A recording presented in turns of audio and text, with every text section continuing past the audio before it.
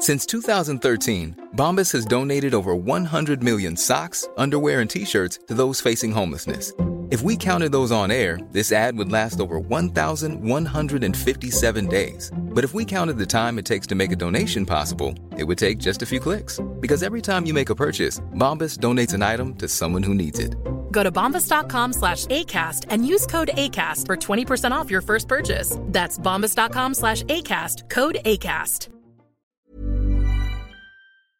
Rachel, welcome back to the podcast. Thank you for having me. Now, we'll get a bit of an update from you, what's happening in mortgage land, but I want to go to John first. It's December right now as people are hearing this, and I'll just date stamp it that we are recording this on the 29th of November, just in case we say something and then tomorrow it changes. So, John, what's the year been like for you in property land, for your clients, for listeners of the podcast? What are you seeing out there, and should we have hope? Should we have some fear? Yeah, what a year it has been. I think the last couple of months for us in terms of finding property, there's plenty of buyers wanting to buy property, but it has been a little bit challenging from the point of view of having very low stock. And it's a bit of an interesting market, and Rach, you're probably seeing this in mortgage land. The vacancy rates are extremely low. There's low stock. And there's not a heap of buyers out there. So it's a weird old market that says, well, we're not going to take a discount. There's not blood on the streets, and we haven't got the choice of many properties to choose from. I think in general there's been some retraction in a lot of markets around the country. So there's so many markets to mention, but like maybe Newcastle's retracted. We've had like Bendigo and Ballarat's retracted. There's been a little bit of retraction in Melbourne and Sydney. But then on the flip side, you've got cities like Adelaide and Perth that are absolutely going bananas at the moment. They're walking off the streets in a matter of days. Like we had a client that we're looking for at the moment who's got a budget of around 2.5 million, and these properties are selling in like 5 days at that price in Perth, which is just crazy. Whereas 3 years ago, Perth was dead as a doormat. So why is Perth hot all of a sudden? Is it the whole remote working, lifestyle change, I would imagine that property prices are cheaper in Perth than in Sydney. I mean, you'd carve out the $2.5 million example for a lot of us, but, for the garden variety family homes, Perth is, I would think, relatively more affordable. Yeah, well, there's high income earners generally speaking over there, so that's always going to be in their favour. But if you look back in the last 10 years, there was a boom sort of 13, 14, 15, and then it's been flat pretty much ever since. And what you would have paid for something in 2014 in a lot of cases would still be the same value in 2020. So there was always going to be some upside because of the affordability, and when you get this yield requirement that says, like, if rents are rising, generally speaking, they look at what will it cost me for a mortgage versus how much it costs me to rent. And because rents are on the increase because the vacancies are so low, all of a sudden it's more affordable to buy. But that's sort of weird because we've had 13 interest rate rises. So it's a really interesting time, which I haven't seen for, probably 15 years, to be honest. Rach, you've got a lot of clients, and by you, I'd say your team, because you've got a large team of quality brokers. You've got clients all around Australia. Do you guys notice anything from a bank or lending position with cities that are Perth or Adelaide that aren't on the East Coast? Like, are there any weird considerations that you've seen come up? No, I haven't seen anything change for those states. There's obviously postcode restrictions, and there's restrictions if there's a town that has, a one industry town, but not as a state, no. No, that's good to know. And what we've, been saying for months and months now, like, you don't have to get a mortgage broker who lives in your suburb or is in the suburb that you want to buy. We want a good team behind us. Then 2023 coming to 2024, there is a thing called the interwebs, and you can actually get stuff done from a team that isn't where you are exactly. So what else are you seeing out there, John? So what I'm hearing from you, Adelaide and Perth are the standouts this year. relatively speaking? Yeah, definitely in the last 6 months, they've been the days on market are as slim as you would see around the country. Even places like Toowoomba, Brisbane's warm enough. Again, and I say this every time, and when people say what's the property market doing, we always say, well, it's property markets, but it's the asset type that is always different from region to region. So, like, again, units are performing very differently to houses at the moment, and I think there's a backlog of growth in that unit sector where we may see a little bit of short-term uplift because of that lack of growth and then the unaffordability of houses. But it really depends on what price point you're playing in. But I think from an investment point of view, people are searching for a little bit more yield now because of the high running costs of holding a mortgage. But also the money that's flowing to units and apartments, that's just the cheaper for more people to spend $600,000 on a unit than 1.1 on a freestanding house. Yeah, absolutely. And invariably they'll rent better from an investment point of view because there's no land component or very little land component. So they're not paying for the land on the way in, but they're still getting relative rents. Yeah. That's a controversial topic. So you're saying apartments make good investment properties? Are we saying that? I'm doing gotcha journalism, Rach. No, we're not saying that at all, Glenn. We're saying it's an investment option. Yeah. Yes.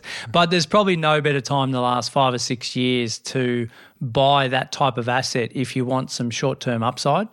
But I reiterate, short-term, again, we're starting to see a little bit, vacancy rates are increasing just slightly in a few areas. So watch that space. But I think 2024 is exciting time for investors. I don't think there's blood on the streets. There's a little bit of a trickle, a bit of a nosebleed, but no gashes of blood. Is that a word? Sure. But those that are saying, well, I'm going to hold off for another 6 months to see the interest rates drop by 1%, I don't think it's going to happen. So, yeah, get in while the going is good.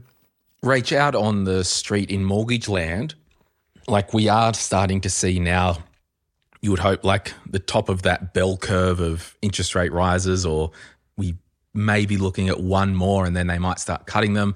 I saw on ABC News the other night, Alan Kohler was saying, I think Australia is one of 3 advanced economies in the world that are still increasing their rates and everyone else is decreasing. So that, with the comments from the new governor of the Reserve Bank, inflation's a homegrown problem and all that. And, just as sidebar, everyone, getting rid of the governor of the Reserve Bank wasn't going to make interest rates go down. I think that was some optics there, but you just need to know that the Reserve Bank is a board and there is a chairperson, and just replacing one person doesn't change policy. So having said all that, you're out there in interest rate land. Are banks still passing on 100% of the increase, or have you seen instances where they're not? No, they're definitely passing all of that, the increase on, and they have done for every rate rise. Really? Yeah. Yeah, it's been a really tough market for people this year, I think. And are you starting to see, so when we look at fixed rates, so sometimes with a fixed rate mortgage can be a bit of a forward-looking prediction from the bank. Are you seeing any weird offerings coming out of fixed rates that are coming down in price, or are they? Fixed rates are still higher than the variable by at least 3 to 4 rate rises. So you'd still need to have sort of 4 rate rises for people to think fixing's going to save them money in the next few years. I was talking with someone yesterday and I was at their house working through some issues just as a friend, and they're about to come off a 2%. And it's going to increase to 6.5% in February. So it's real. Yeah, I had to sit down with a client last week to let them know their repayments were going up $35,000 a year. Oh, wow. And that's a tough conversation to have. Yeah. Yeah. In saying that though, like I had this conversation with a client yesterday and they were like, it's their owner occupier and they're thinking of selling the property. And there's like an $800K mortgage. It's worth about $1 million. So they're leveraged at 80%. So reasonably new buying. But if they sold, what are they going to do? Like, what is it going to allow them to do? versus saying, well, if we cut back here and there and maybe work a couple of hours because they're flexible with work, they can work a few more hours a week, we can actually make this work for the next 12 months based on the increasing repayments. Because if the property value goes up by 5% on 1 mil, that's 50 grand that your wealth is growing by if you can hold out, versus saying, well, I sell the property, I take my 200 or 150, what am I going to do with it? And that's also means that they're out of the race. They're not in the market somewhere. So, and they've got to go and rent. So the alternative's not always great. No, and look, they're going to hold that 35,000, something that they've seen coming. It's just such a big amount when you're going from that 199 to 6%. Yeah, it's a whack. And I think it's important to know, and I want to kind of temper everyone's expectations that even if we do start to see an interest rate decrease in February or even first Tuesday of December, probably today when you're listening to this, they'll be meeting. If we do see an interest rate decrease, things are going to be tight. I reckon we're in this cost of living crunch, I reckon, for another couple of years, because things take time. Things in the economy take time to settle. They reckon an interest rate increase, one increase gets the full effect laid out within 18 months. That's what I've heard in terms of modelling. So there is a long time to go with this. Inflation numbers are slowly starting to come down. But I mean, I don't like talking fear to everyone, but just tempering expectations that if there is an interest rate drop in the next 3 or 4 months, things aren't dropping back. Like, it's going to be tight for a few years. Yeah, well, they were very low. Those COVID rates, that was an outlier. The rates don't usually sit at 2%. Like even when rates were 2%, it was always, let's talk about 5. Yeah. Let's say if you can hold it at 5, what would it look like? And, it is a little bit more than that 5 now. So hopefully we're hoping it might come back down to those 5 levels at some point. Mm. And us oldies, Rach, president company excluded. Thank you. We're used to the 6s and 7s, weren't we? Like prior, like when we're talking 2007. 2000, so we're talking, we're used to that coming in. So for the first-time investors or homeowners that are coming in with 2% being the normal, it's like, oh, wow, this 6%'s hitting me in the cheek. So if you're a first-time homeowner in this market, and we'll get to a heap of questions, everyone, so it's all good. I just want to, chat a few things. If you're a first-time homeowner and a first-time mortgage in this climate, would you be fixing? Because I can't see a reason why you would. Well, I think when people fix, they tend to fix for their own emotional reasons of wanting to know what they're paying every week. They don't tend to fix to save money. So if you're looking to fix because you would love to go to sleep every night knowing what your payments are going to be for the next 2 years, amazing, you've fixed that loan. But if somebody asked me, and my personal opinion would be whether I'd fix to save money right now, I'd probably say no. And this is interesting because I was talking with a first home buyer just last week, dear friend of mine. I've been kind of coaching her a little bit more on the mindset of owning property, particularly for the first time. And she's in this position where she can borrow up to $550, but she is emotionally doesn't feel that, because she wants to look around $500. And the numbers say that she can afford $550. And the difference is an apartment maybe with 2 bed and 1 bath versus $550, 2 bed, 2 bath. Now, looking back, and everyone listening who's purchased their first home ever, you have all this fear and, nervous, need to fix, blah, blah, blah, blah, blah. I mean, rates, you broke a fixed rate for me a year after I got my first house because the circumstances changed. I was used to it. I didn't need that, and it stacked up to break it. But I said to her, you need to get used to this kind of level, and I want you to push. I want you to go to up to $550 just to get the bigger apartment, because in 3-4 years' time, I'd rather you own a bigger apartment that has 2 bed, 2 bath rather than 1 bath, because it makes it more flexible. If you want another housemate, if you want to move out and put a tenant in, it just gives you those more options. And we're only talking, maybe up to 30 grand, 40 grand difference, which isn't much week on week, but it's just that mindset of, I have to get comfortable, and sometimes we just got to go through it or have someone walk beside us. Because I said to her, I guarantee once you get that place, in a year's time, if you didn't spend the extra, your income's going to increase. You're probably going to go, I should have done that. And the cost to sell and buy is very expensive Yeah. when you think about stamp duty and then also agent fees to sell. So it is good to stretch yourself if it's the right property. And asset performance too. Yeah, yeah. And that's what I said. Like, so if we swing that mindset back to, I'm nervous, I want to fix, I would probably just encourage you, if you are going that way, don't do more than half of the loan on fixed.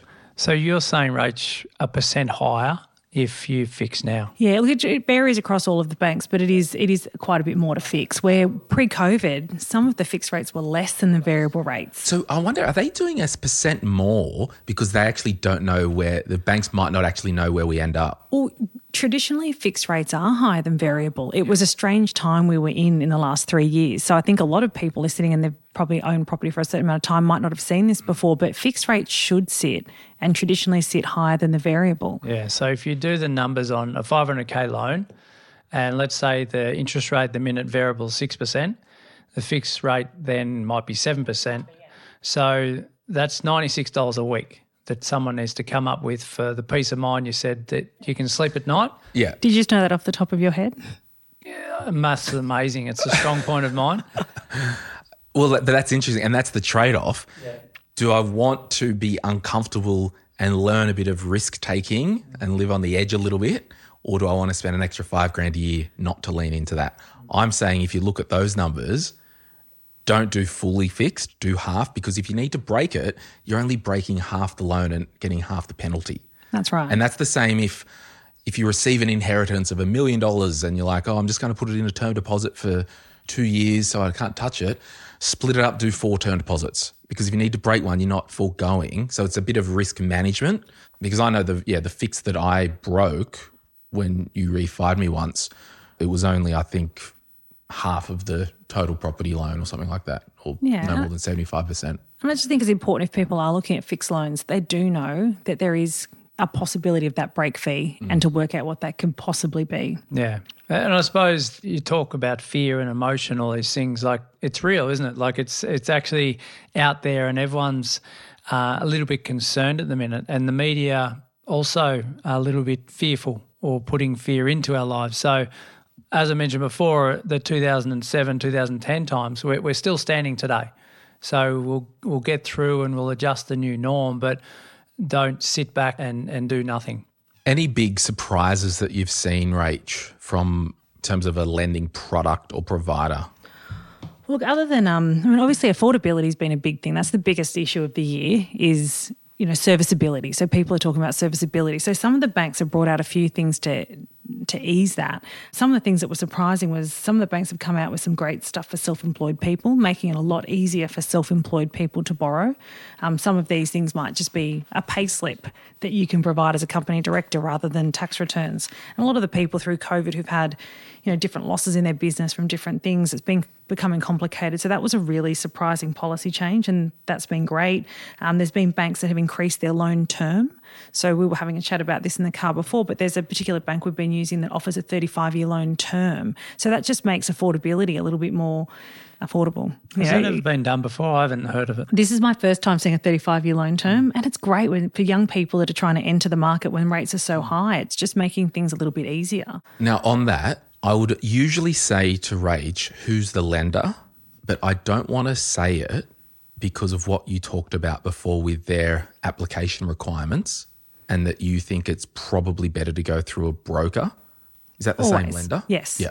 So just tell us why, and particularly more with that lender's assessment. It's just a very online process, and you want to make sure everything's perfectly right before it goes in. So there's great rates and it's a great product, but you just want to make sure it's packaged to the bank exactly like it has to be the first time, which is why I would always recommend going to a broker. So can you expand on that for a minute? Why is that more important with, say, UBank than it is with a CBA, for example? So from Commonwealth Bank, say, if you were to put an application in through the branch, you would also be dealing with a home lender that might sort of do a lot of that for you, where someone like UBank, it's an online application system and it's yes or no, and there might not be a second bite of the cherry. Right. And that's just so important. And that's why if you went to your team rates, they're not going to get a worse off interest rate than going direct. Same Absolutely product, not. It's same exactly price. the same. Yep. So, 7 out of 10 mortgages were written by a mortgage broker last quarter. It's outstanding. I think people are realising that it doesn't cost any more, so why would you not use that service? Just the ease of it all, isn't it? But if they also get that red light from UBank, that's going to be hit on their file and affect future lending, isn't it? Yeah, or, they might not take that again. If there's only that one particular bank doing the 35-year loan term, you want to make sure you get that right the first time. And are they stricter on, like, if I have and the reason why you put your bank account details in and the UBank will actually see your transaction. Yes. And their AI or systems will say this person spends too much. So the problem is if you have a blowout month, that's all good, but you need to have the broker understand what we need to tell the loan assessor to make sure that it's gift wrapped the correct way. That's right. And it's all about commentary with things like that because they see everything, which is great for quick approvals and for keeping rates low because it's a low-cost product, but it just has to be handled a particular way. So with this whole 35-year term, I would imagine before the next 12 months is out, there'll be other banks and lenders who are potentially looking at this. Should we, this is the whole thing with money and your personal finances, just because you can doesn't mean you should. No, it's not for everybody. I was looking at a client profile the other day that was a perfect fit for this particular product because they'd just gotten their degrees. They both just got degrees. They were earning a certain amount and that amount was going to go up substantially. But they also didn't want to be having those costs that we were talking about before about buying and selling in a few years' time when their income went up. That's the right kind of person for that product. But if you were borrowing to your absolute maximum, your income wasn't going to increase, we'd have a conversation about your long-term goals before we'd recommend a product like that. What do you reckon, Johnson? And you mentioned, I don't know if you mentioned it before, but it's for owner-occupiers and investors. It is. So I think it's actually a slight concern for an owner-occ because essentially bad debt, in my world anyway, it's non-tax deductible. So we're now saying we're giving ourselves permission to pay it down in 35 years instead of 30. So that's more interest payable. Yeah, but if you compare that to a 25-year-old taking out a 35-year loan term to a 45-year-old doing another 30-year refinance, the 25-year-old or the 30 or the 35-year-old buying their first home at a 35-year loan term, if they don't keep refinancing that, as traditionally has been the case, every few years back to 30 years, then I would think that constant refinancing at 30 years is actually worse long term than taking a 35-year loan term and paying it down over 35 years. Bang, you should be in the debating team. I like that. Yeah, because I disagree with your comments, or are you agreeing now, John? Have you changed your stance? No, I haven't changed my stance. I want to finish quickly. Yeah, do. I think it's great for investors. Okay. Because 35 years interest only means the running costs weekly are going to be less, which means they can handle a better asset that's going to yield slightly better as a net result, meaning they can buy. They'll also do that 5 years interest only rolling over to 30-year P&I at the end, which is fantastic. Yeah. Okay. So owner-occupier, if you could get an interest only for the first 5 years, I mean, sure, it's not ideal, and it's not ideal to have a loan term for 35 years, and maybe I'll answer it with my scenario of why I don't think it's such a big issue. And these words probably wouldn't have come out of my mouth 5 or 6 years ago because there wasn't a rental crisis. There wasn't an affordability crisis. Inflation wasn't nuts. Like, it's a totally new world. Also saw Aladdin on Broadway in New York. Would recommend. I've got friends. She's 31 or 32. How old are you, Beck? Let me know. He's 37, 38.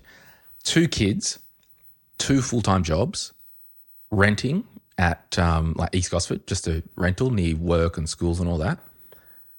Really hard to save for a home deposit, and it's been a goal of theirs for some time to buy a house. I'm thinking that, like, if they went and saw your team, Rach, and traditionally yep, sorry, we can't get this to service, no house for you. If you're like, oh, we can do this for 35 years, I'm like, friggin' lock that in.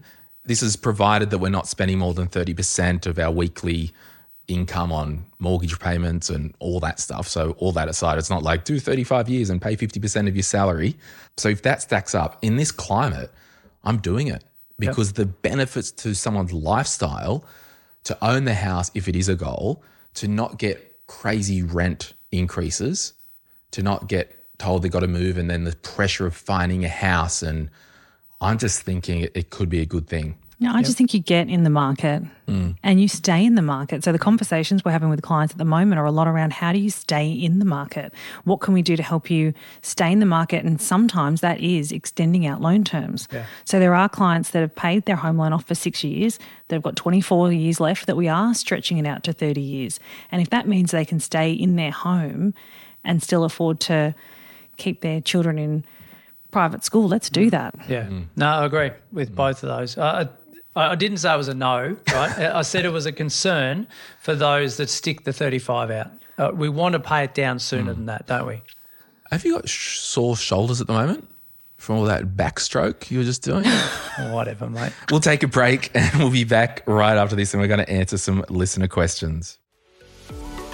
If you're after personal financial advice, don't get it from a podcast. If you would like help based on your own personal situation, head over to sortyourmoneyout.com. Click Get Help and we'd be happy to introduce you to one of our trusted advisors. Our panel of advisors, mortgage brokers and accountants work with clients all over Australia so they can connect with you wherever you are. That's sortyourmoneyout.com and click Get Help.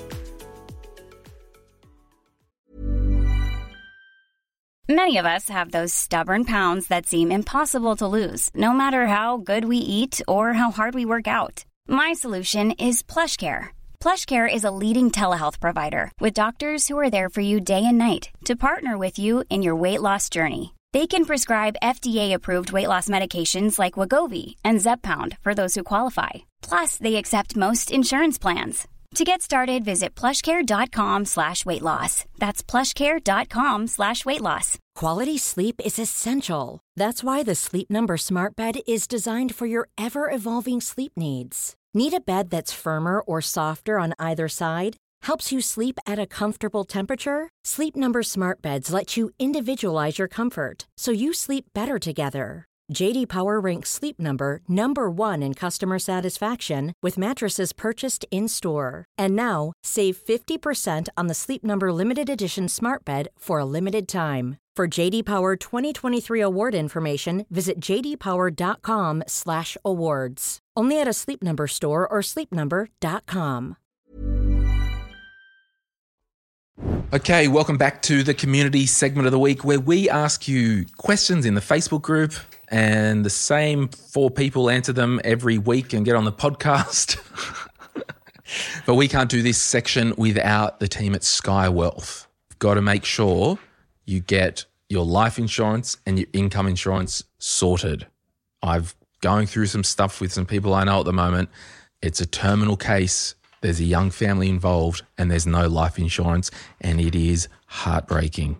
And I've seen the difference when I've gone through this journey helping people over the years when there is a terminal diagnosis and there is a terminal illness life insurance benefit, which is built into the death cover, it makes all the difference. Just picture right now your family. John, picture this. Your family, 3 young kids, your spouse, Amy, you go to the doctor next week and they said, oh, you've got this cancer, we can't treat it. You're now uninsurable and you've got no life insurance or income insurance.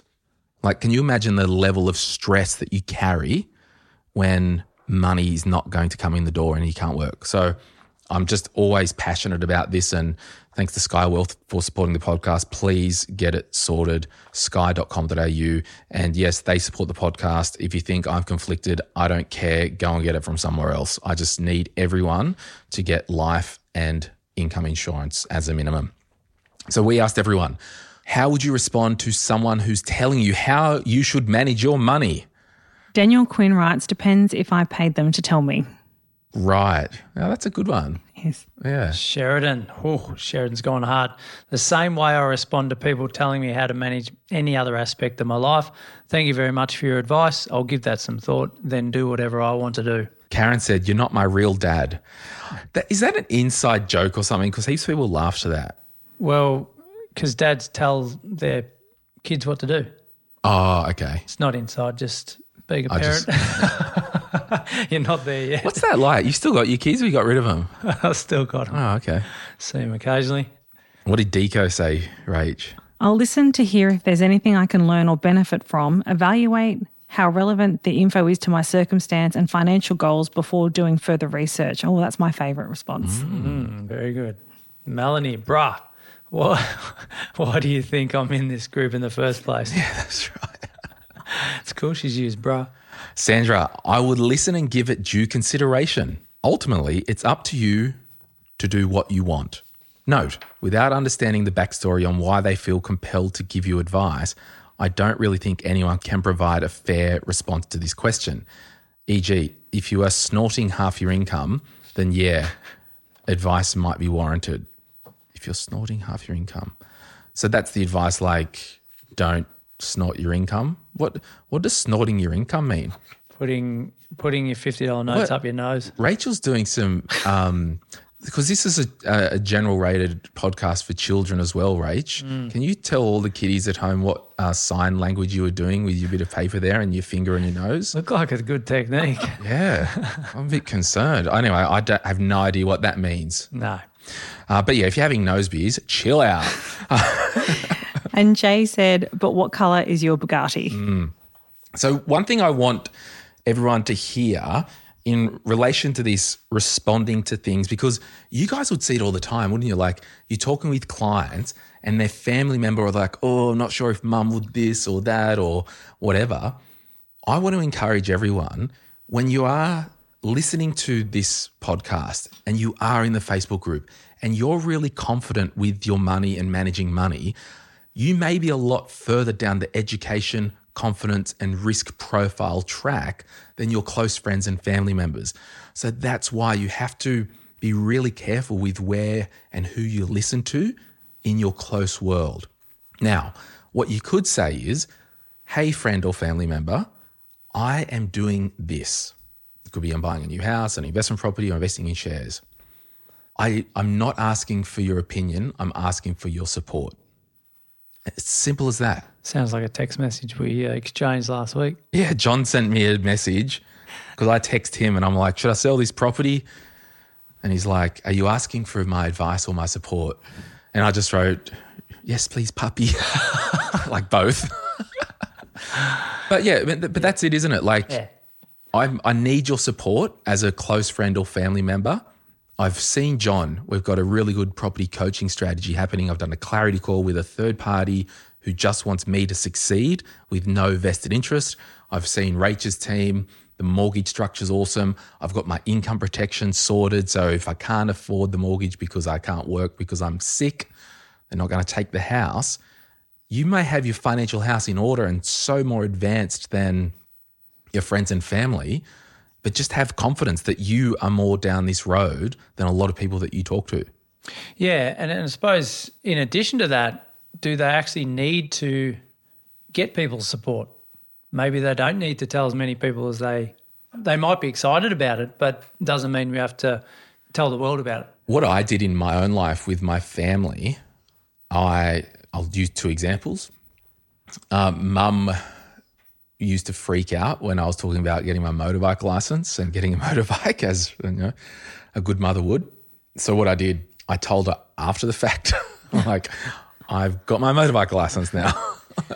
And then same with my, like, an investment property, told my parents and family, I bought this. Not, I'm going to, what do you think? Should I? Yeah. But that's going to be dependent on where they're at in their own financial journey. Yeah. And one thing I would say as well with, you know, responding to someone who's telling you how you should manage your money, someone said, like, what are they actually, where is it coming from? You've got to have a good, like, toxic, jealous radar meter. And if someone's jealous of you or covets you or whatever, that's an old school word, welcome to 1821, that's not healthy. And it's probably a good indication that they're probably not as close a friend as what you would have thought. Yeah, and if it's coming from a good place, maybe do take that time just to listen. Absolutely. I'm a property pusher in my circle of friends, so I am. If somebody's saying that they're going to rent and I'm saying buy a property, like I do push it. So it's coming from a good place. You're one of those people. I am. Oh, wow. And we're advertising Rachel's new development where John and I get a $30,000 cash back for promoting it on the podcast, which we do not do. So, yeah, that's cool. Well, let's swish out of this community segment of the week and answer some mortgage questions. Probably the longest segment we've had in a while. Oh, you better believe it.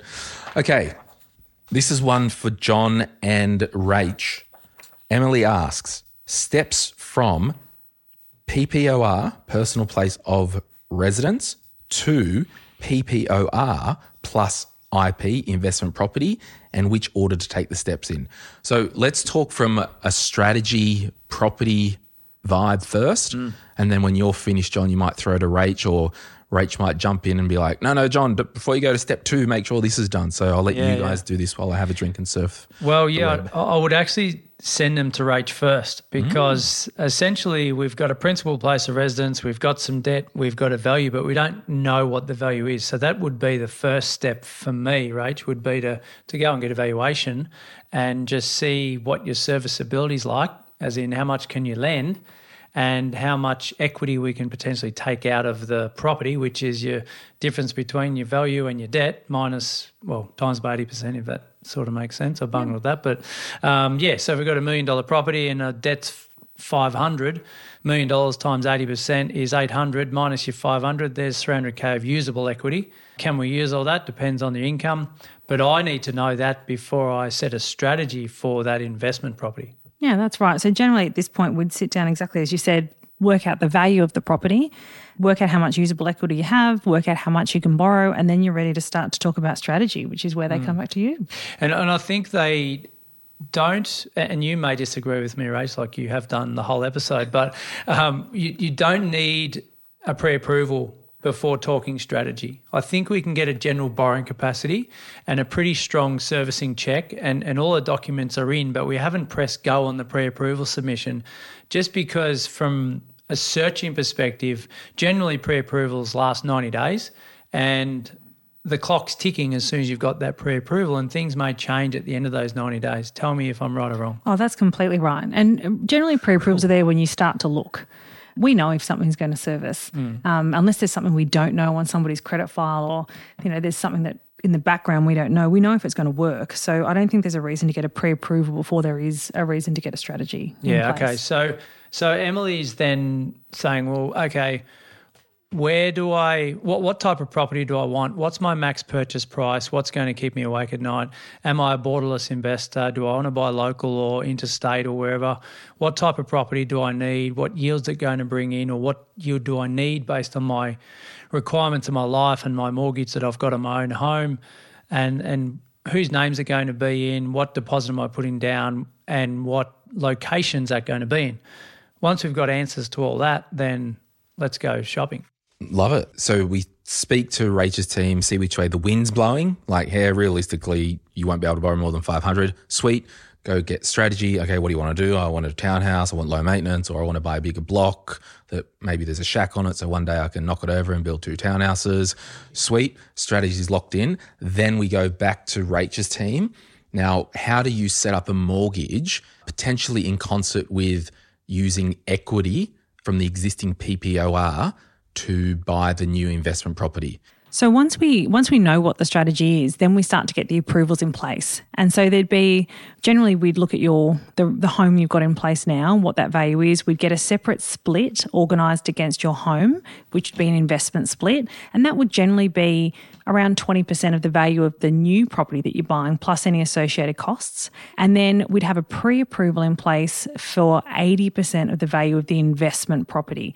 So those 2 loans would be secured against different properties, but your account would know that together they're both tax deductible against your new investment property. So we're utilising the equity in your own home to buy the investment property, but we're keeping those securities separate. Question, the second mortgage that is the 20% of the investment property that's secured against the principal place of residence, would they keep that second split at home rates or investment property rates? Generally, they would be at investment property rates, and we can negotiate the rate with the bank on the aggregate borrowing. So this could all be with the same bank, even though it's separated securities. And you might have a $500,000 mortgage now, but your total lending might be over $1 million. So we're going back to that bank negotiating rates based on the aggregate borrowing those two together. So we might even get a better rate on your home loan at the time, but there would still be an investment rate on the investment split. So there's effectively two mortgages, and if we assume that we're borrowing, I think you used $1 million before, but I'll do $400,000 mortgage against the new house, and a $100,000 mortgage against the principal place of residence. So total $500,000 debt, not including stamp duty.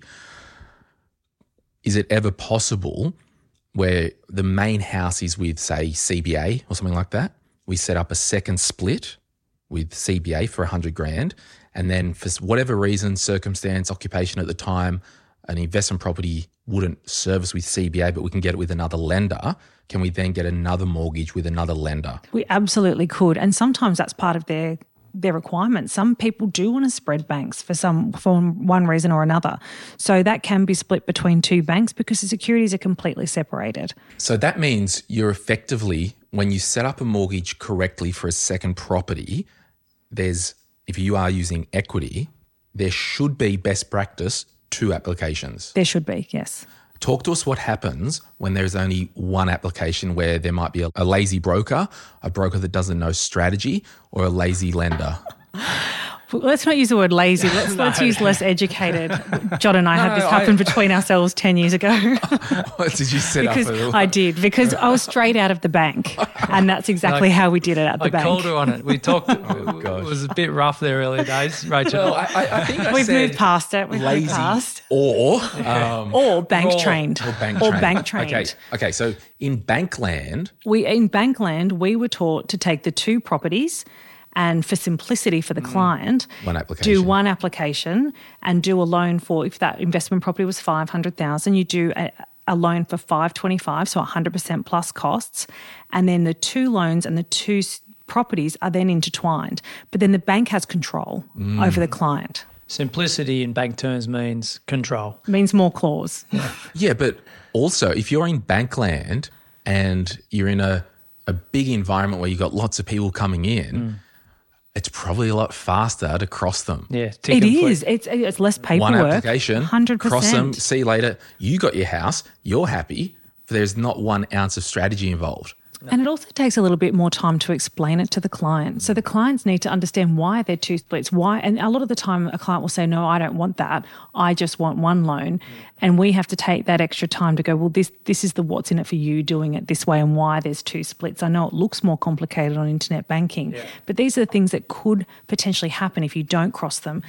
Or if you do cross them rather, and that might be when the valuation of one property goes down, it will affect your entire portfolio. You might have trouble downsizing or upsizing your house, or when you're transitioning to retirement and you're selling an investment property, the bank can reassess all of your lending every time you sell a property, where if you've got these securities separated, in that strategy you can sell and do whatever you like with the extra funds, whether you want to pay it down off your home loan or if you want to put it in super, it's your choice. Yeah, the all monies clause comes into play there That's as well. right. So without getting too deep into the weeds, $500,000 property, you said, Glenn, 20% deposit, would you contemplate a 10% equity deposit, not a 20%, if the LMI could be waived because of their occupation, or would you generally take 20%? Well, if somebody did qualify for a 90% no mortgage insurance loan, if that person was, a registered nurse or a doctor, you would usually do the 10% because you can, or some people would prefer to pay the mortgage insurance because it is tax deductible for an investment property and have the ability to utilise their equity more. Love it. And just further question, the nurse example, they may be with a lender at the moment with their PPOR that doesn't waive the LMI just because they might have didn't know or had a lazy broker. And it's new. And it's new. A less educated broker, I believe. So you may need to refi to another lender to get that no LMI. That may be a situation where you might refinance. That's right. Or you could be with a lender that does it now, but they didn't have it in their suite at the time you borrowed. So you could even do an internal refinance and have that. If someone was in one of the listed occupations and wanted to buy a second property as an investment, the lenders will still waive LMI, like it's not first home. You can do your entire portfolio at 90%. Gosh. We used to have it in the bank. You could do 90%. They used to do it for bank managers. Do you reckon I could get across the line as like an entertainer? Do you know that we've got an entertainment segment in one of the banks, and I'm more than happy to explore by it for you. By definition, I don't know, but technically the entertainer does qualify, Glenn. Sports people, sports coaches, you authors. Could be in that bracket. I'm an author. Yeah. Hey, speaking of authors, everyone, we haven't really started to announce it yet, but I will now because it's December. John Pidgeon is releasing a property book in February, and it's called Sort Your Property Out and Build Your Future. Did I something like that? read Glenn? something like yes, that? Yeah. I remember I made it up. I think and created the foreword. Yes, that's right. Yeah, yes, there's a foreword by Glenn James. And one of the things, so I proofed the book along, the journey of you writing it, just out of curiosity. And slash control. Well, you're using my brand, so whatever. Absolutely. You really detailed your 8-point strategy in that book. And I honestly, guys, it is a very practical book. And if you want to support John and us and the podcast, please place a pre-order. We'll put a link in the show notes. Under $30. It's pretty chunky like our other books. Like it's a big baby. 335 pages, I believe. Yeah. I edited last week. Yeah. And not only you support the podcast, it is such good information that if you got one thing out of that book, it could actually make the difference with you saving $100,000 because you didn't do something or you didn't cross the securities or whatever. One thing I really loved about it, and I haven't told you this is the first time. There you go. Is that, and I wish I did this in my money book. Mm-hmm. You did some actual case studies where you've listed people's situations and you've like, well, based on what this is what I would do. So you can read, someone's situation, it's a couple or a single, this is their property goals, they want to do this. John's gone and as examples saying, based on this, I'll do this is why. And even that is so valuable. So good on you for doing that. Yeah, cool. The interesting part was the editor coming from the outside looking in, because we talked about that 8-point strategy and I had it at the start of the book or reasonably early on, goals, cash flow, finance, okay, bang, 8-point strategy. And the editor's like, whoa, you're going to blow everyone up if you have it that early because there's so much intense information in it. Really? So we then decided to spread it through the book, which, was very valuable for us because I totally agree. When you look back on it, a first-time property purchaser would, could get caught. And the unique thing about the book, and if everyone can indulge me for 1 second while I sell this book to you all, you have really tackled the first home to live in and investment property, because in a perfect world, any property purchase, you would want to be a good purchase, a good buy. And sometimes it's a lifestyle play and I'm buying this to live in and this is the town and it's a 2-horse town and I don't care because I want to own it. But a lot of the time, you can buy well still and live in it. Well, and that's always my first priority. And secondary is, okay, I don't mind these things in a house when I buy it or an apartment or whatever, but first and foremost, if you can buy well, Rach, the first time round, it sets you up for the next 10 years, 20 years plus, doesn't it? Versus the contrary, where you buy in 5 years' time, it's worth the same amount. If I haven't got any cash savings, I can't do anything. That's right. So sort your property out and build your future. Is that what it is? Yeah, I don't know. Yeah, sort your property out and build your future. Okay. John Pidgeon and Glenn James. Look at that. There you go. So, we'll put a link in the show notes. Please support your own property investing journey, support your own property buying journey to live in, whether you're buying your first property or your second or fifth. You'll be able to support yourself muchly by that book. All right, let's get into some other questions, and we might kind of really answer them fast. Do you want me to set like a 30-second, a 1-minute timer of each question? And we're going to put Rach under the Rach. under the clock. because I want to get to as many as possible. Jay's question. This will be a good one, as in this episode, because we mentioned it. Or the question. Yeah, well, the question will probably be good. I'm going to just do a minute and a half. What can you do when your traditional servicing is tapped out and the big banks say, we can't lend you anymore? What ways can you get creative? I think that's when you would go to a broker and talk about what other banks, maybe some of the smaller lenders have different policies to say, what can we do to borrow more? And that might be, there's banks that take higher amounts of rent. There's banks that take more negative gearing. There are definitely banks that when you put a few investment properties in, they have some really big differences in what you can actually borrow. So I would say to go and see a really good broker that knows a lot about investment lending and just see for your personal situation how you can stretch that. You've got a team that just does investment? We do. Yeah. Okay, that's cool. One other question. Do you think it's sometimes commercial with the banks that they are more commercial with more properties to get more debt? Well, take a little bit more risk? I think before the Royal Commission, the banks were really keen on lending more to investors, but that Royal Commission that happened changed things. So some of the banks got spanked for having too many investors on their books or for not lending responsibly enough for investors. So they've got policies in place now that aren't just their policies, but they've been enforced by government agencies that are saying you have to be more conservative. So when they're not lending you money, knowing that they make money from lending, it's not because they don't want to, it's because they're being, they've got these responsible lending guidelines that they really have to adhere to. So when the bank's not lending you money, they want to lend you money, they're going to make money from it, but they can't. Why do banks now charge a higher interest rate for investment lending? I did see it here, but So there's two reasons for that. One is they price for risk. So investment lending on a bank's book might be deemed to be some higher risk than owner-occupied lending. So they might be pricing that for risk. The other thing is we just talked about the Royal Commission before where that came in and changed things. And some banks were trying to slow down the amount of investment lending they had. So banks want a certain amount of home lending and a certain amount of investment lending. And the levers that they pull to control that is rate. But that was more so a tap on the shoulder from APRA. It was. Yes. Yeah. But now the banks still want to say we want to slow down our investment lending, so we'll increase the rate. This is a bugbear of mine. Why do banks see it as riskier to have an investment property than a principal place? I certainly don't agree with that statement, but they do deem it to be more risky because they've got a warehouse of data. So I've looked at I think it was Commonwealth Bank that did a session on this a few years back. So they had a warehouse of data and more investment lending went into arrears than home lending because it's a psychology thing where people don't let their home go in arrears. They're more likely to let their investment property go into arrears when tough times hit.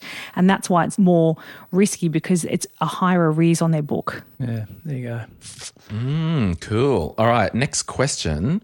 Wes, how do banks view a single person versus a couple even when the incomes are the same? So if you're looking at a single person with the same income as a couple with the same income, obviously the living expenses are different. So a couple has different living expenses. But if you're talking about, let's say Glenn and I are buying a house together and we're on $100,000 each. If we're a couple, the bank will actually lend us more than if we're two singles buying a house because our living expenses are joint if we're a couple. So that's kind of like the scale, like if you're a couple living together and you rent $600 a week, you've instantly got half rent each. Yeah, and all the other living expenses get shared when you're a couple. But if you're two singles, say, investing together, there's two sets of single living expenses. Also, there's the tax rate. So if we were on $100,000 each or there's a single person on $200,000, that $100,000 each is actually a lot more net in the bank account when you look at tax rates. Good answer. And you beat the clock, so well done. It's like a little test at Glennie's house, isn't it? Jacinta, this is a very interesting question. Can you discuss the mortgage prison that we're getting stuck in? What can we do about it besides trying to earn more money and spend less? How can the banks say we can't service a loan at a lower rate when we're currently paying huge repayments on 7.8%? Yeah, Jacinta, I don't think you should be on 7.8%, and I would love to have a chat to you about that. Now, even people, and there is a mortgage prison, there are a lot of people that cannot refinance currently. So that is a mortgage prison, but it doesn't mean that you should be stuck on 7.8%. You can still negotiate with your bank without refinancing. You can renegotiate. I would love to have a chat to you, even if we can't refinance you. It'd just still be good to help you, just to give you a tip on what you can do. And I'll give you an example. So I've got a team that price our book. So their full-time job is to go through and try to get better rates for our clients. If they can't get a better rate, it goes to a broker to refinance them. And if they can't refinance, it comes to me. So I had one that came to me last week and he was on 7.5 with a bank on a basic product. We couldn't get him a better price. They wouldn't come to the party.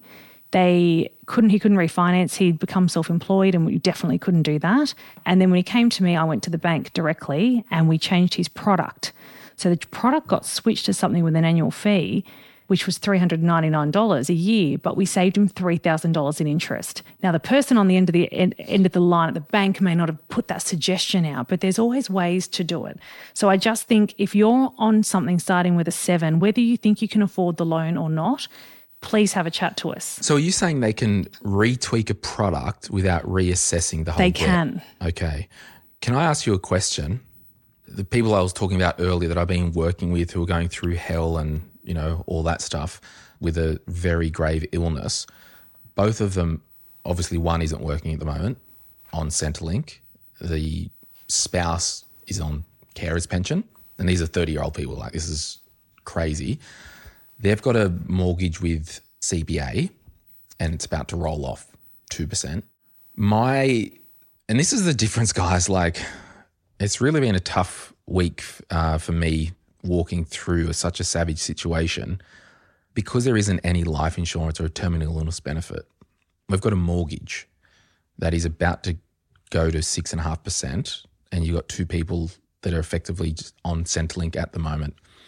My suggestion to them was, in an ordinary world, to take a bit of pressure off, we may move the home to interest only. However, that would usually require a reassessment. And I said, however, you may need to talk to CBA and get them to move that on compassionate grounds.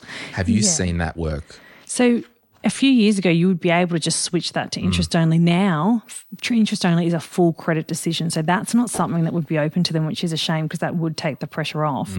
But Commonwealth Bank have some excellent compassionate grounds. They've even got one for domestic violence, which we helped a client with recently, and it's amazing. So I think that I would say your friends should contact. Yeah, if you're high up in Commonwealth Bank in lending and you're listening to this, can you just flick me a DM if you can help, and I might introduce you to this couple just to help on compassionate grounds. I did say go back to your broker and all that, but because I legitimately didn't know. I'm like, look, ordinarily, if you're going through a hard time, like 2 people got laid off work, we want to keep the house because there's a child and a baby.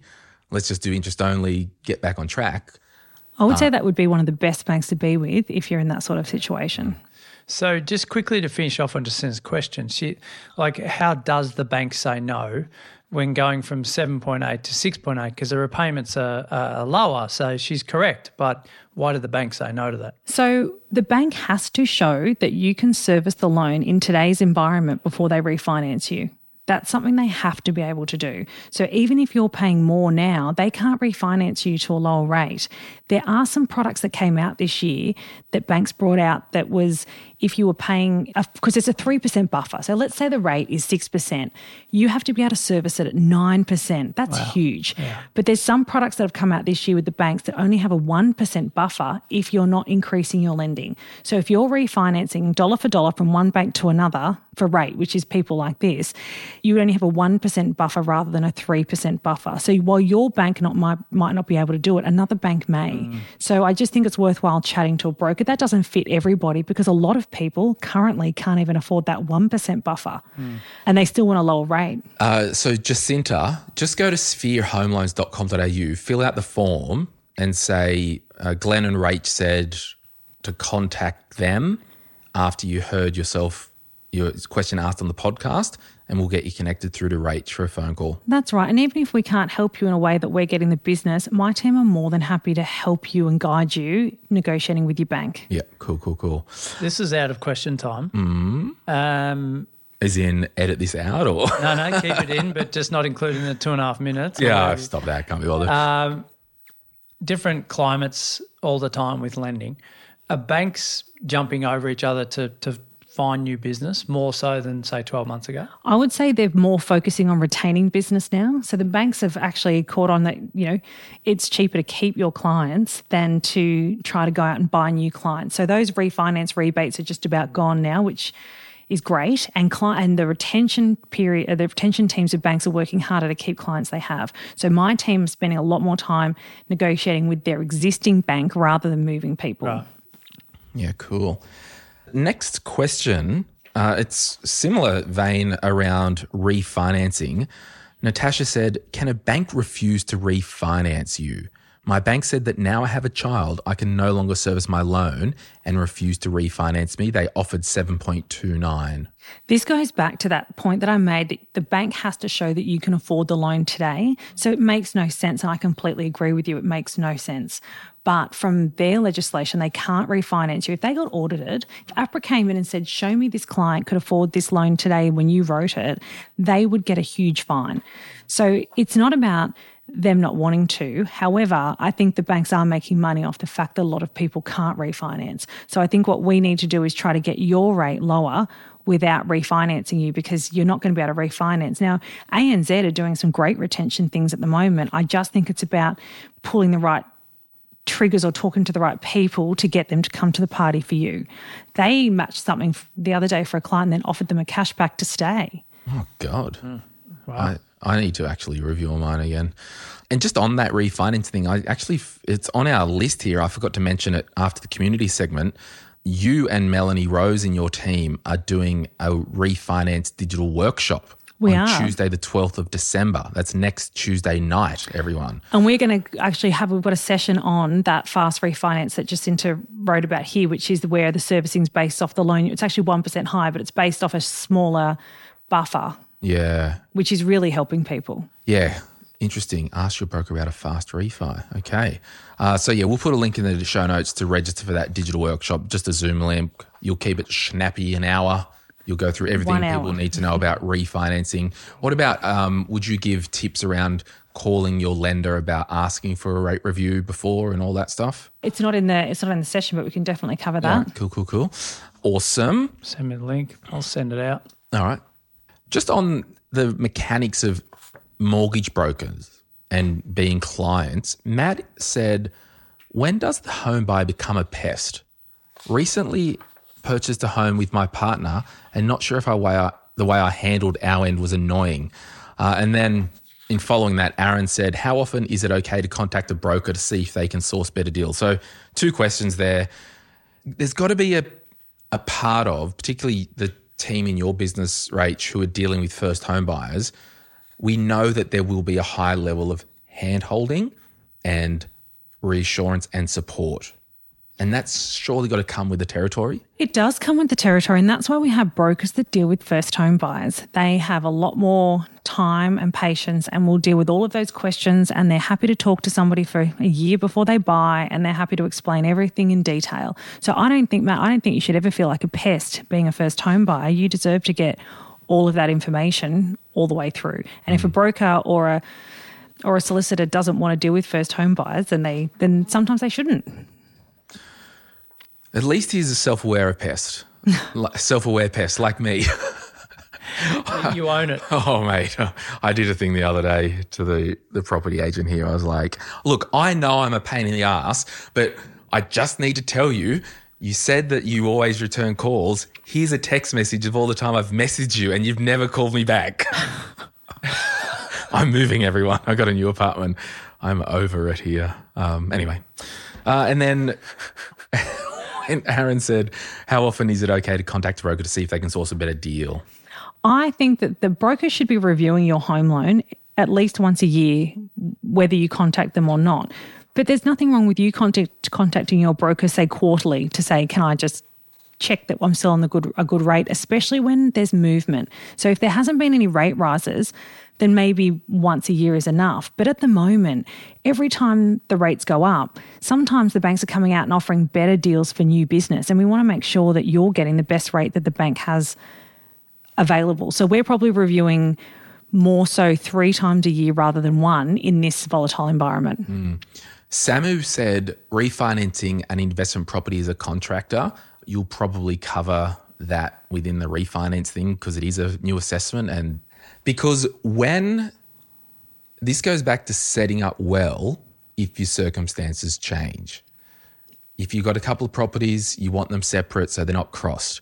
In a perfect world, if you're going to have 30 or 40 grand in cash at all times as an emergency fund, buy a new house, buy a new home, get an offset facility, because you just want the most flexibility going forward, because in 3 or 4 years' time, if you then became a contractor and rates increased, guess what? You might not be able to refinance and you've got no levers to pull on your current product. That's right. And you need to do all these things before you become self-employed. So if you need to borrow money, if you've got an investment portfolio, before you become self-employed, you refinance them all to interest only as long as you possibly can before you make that move. Because once you become a contractor or self-employed, it does become a little bit harder. But there's all different types of contractors and there's all different types of banks that have different policies for it. So if you're a contractor contracting to one person, say you're contracting to somebody who you used to work for, but now you're a contractor, some banks will take that pretty much straight away. But if you're a contractor that you're working for multiple different sources, well, they need to see consistency. But again, there's banks that do that better than others. There's also a bank that if you're a contractor now, they will look at your income for the last 2 years as an employee and use that.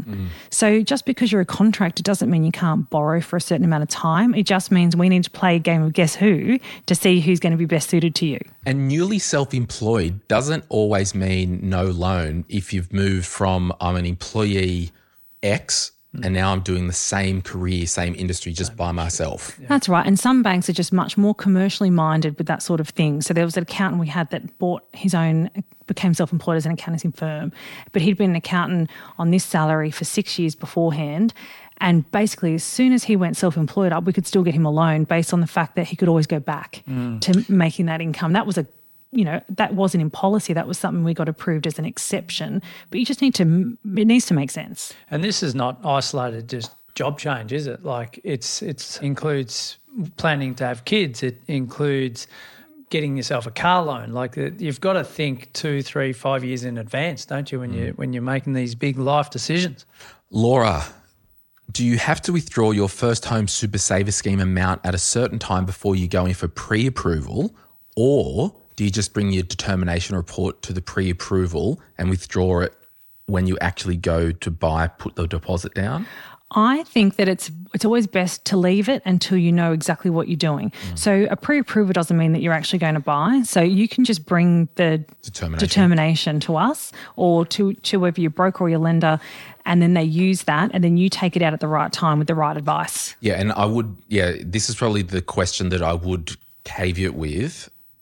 Follow the advice and the process of your individual broker based on your individual circumstances, because there could be a different answer if you're going to auction and you're using the first home super saver scheme versus normal private treaty sale or whatever. Yeah, and we always like the solicitor to be across that as well when they're taking that out. Yeah, cool. Let's finish up with 2 questions. One's a little bit juicy, one's boring. Richard, you're not boring. Your question is, what sort of expense tracking data is beneficial to gather before seeking help from a broker to help expedite the process? So in a perfect world, when you've got a new client, and we'll just assume first property, what do you need to see from Dickie? We have a system that sort of can extract all of that for you. So we have a portal that you can put your codes in, and all of your bank statements and things come into our portal and goes through our system. So we can see all of that. But for your own information of what you want to borrow, it's great if you can have a budget first and know what your expenses are, because then you know actually how much disposable income you have and how much you may want to borrow. Because what we tell you can borrow is not necessarily what you want to borrow. What you want to borrow is whatever rent you're paying now plus the disposable income that you've got after all of your expenses. And those expenses change between people. So I think keeping a budget or knowing your expenses beforehand is great. Is it going to expedite the approval process? No. Is it great for you to understand what you want to borrow? Yes. Cool.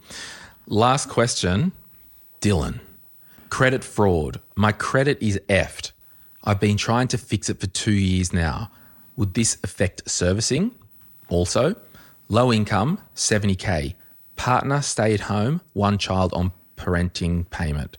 how far off am I seeing a mortgage broker? I do want to buy a PPOR or an investment property at some stage, but still slowly saving and fighting this economy at the moment.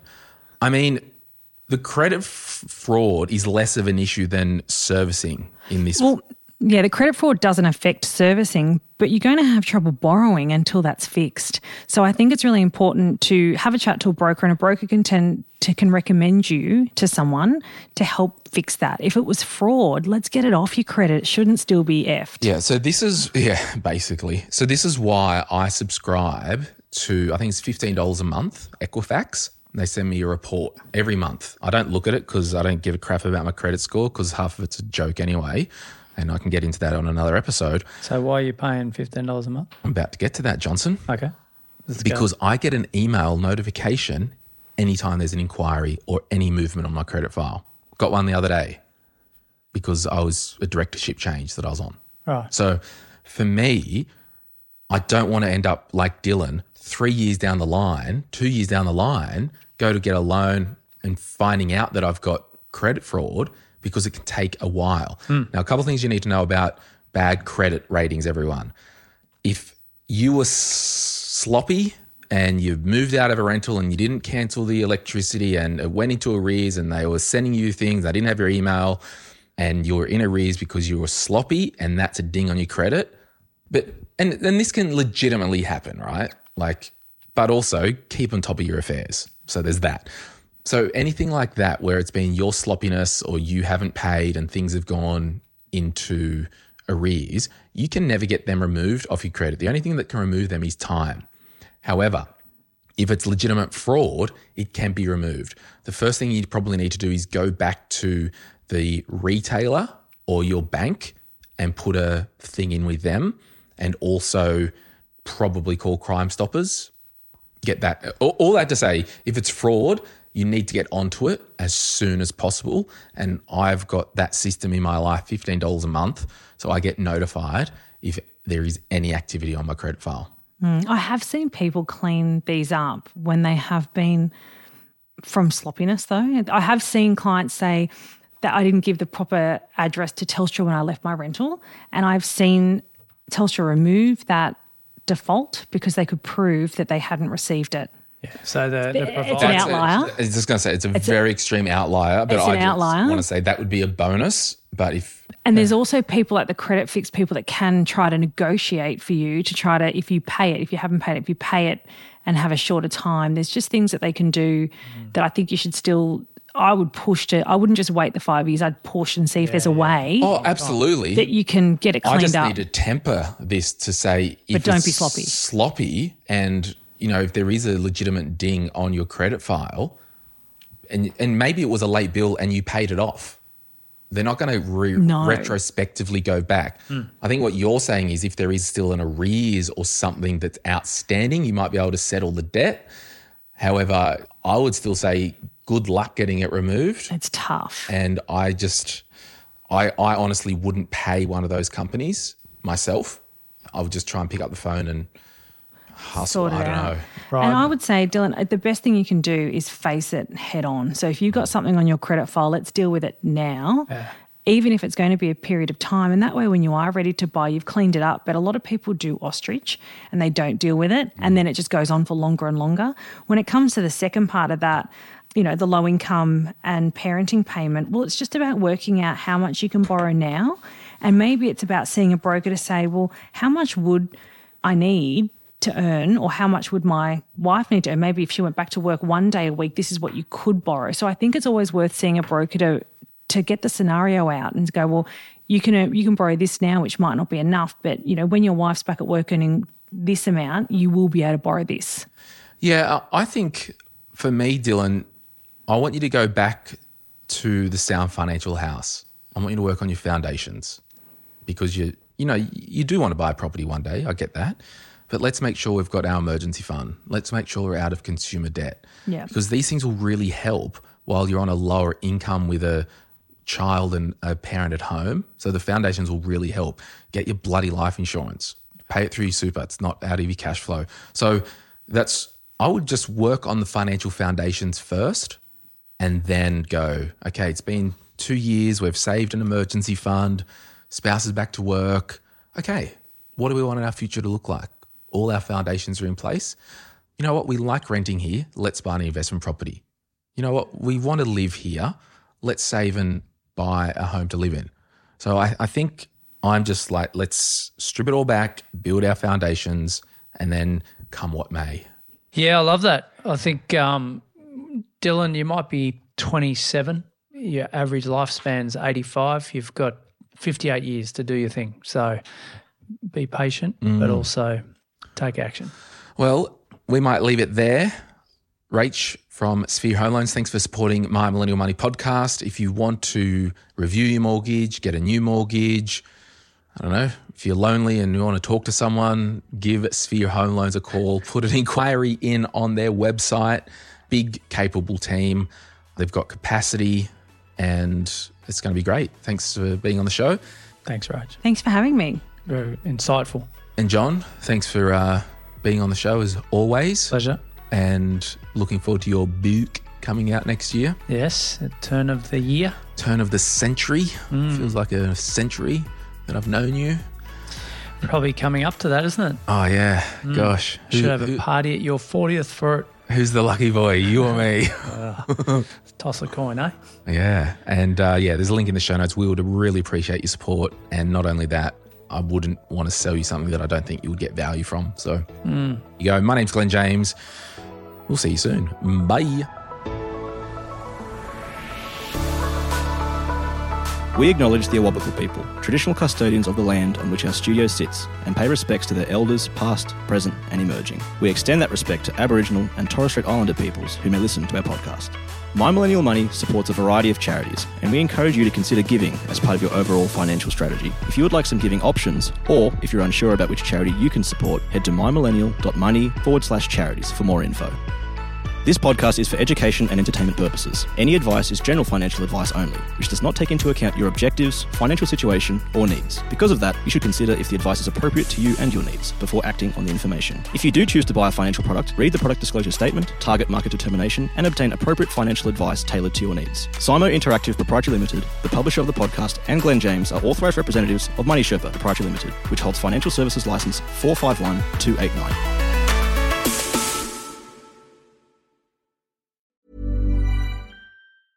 Mom deserves the best, and there's no better place to shop for Mother's Day than Whole Foods Market. They're your destination for unbeatable savings, from premium gifts to show-stopping flowers and irresistible desserts. Start by saving 33% with Prime on all body care and candles. Then get a 15-stem bunch of tulips for just $9.99 each with Prime. Round out Mom's menu with festive rosé, irresistible berry chantilly cake, and more special treats. Come celebrate Mother's Day at Whole Foods Market.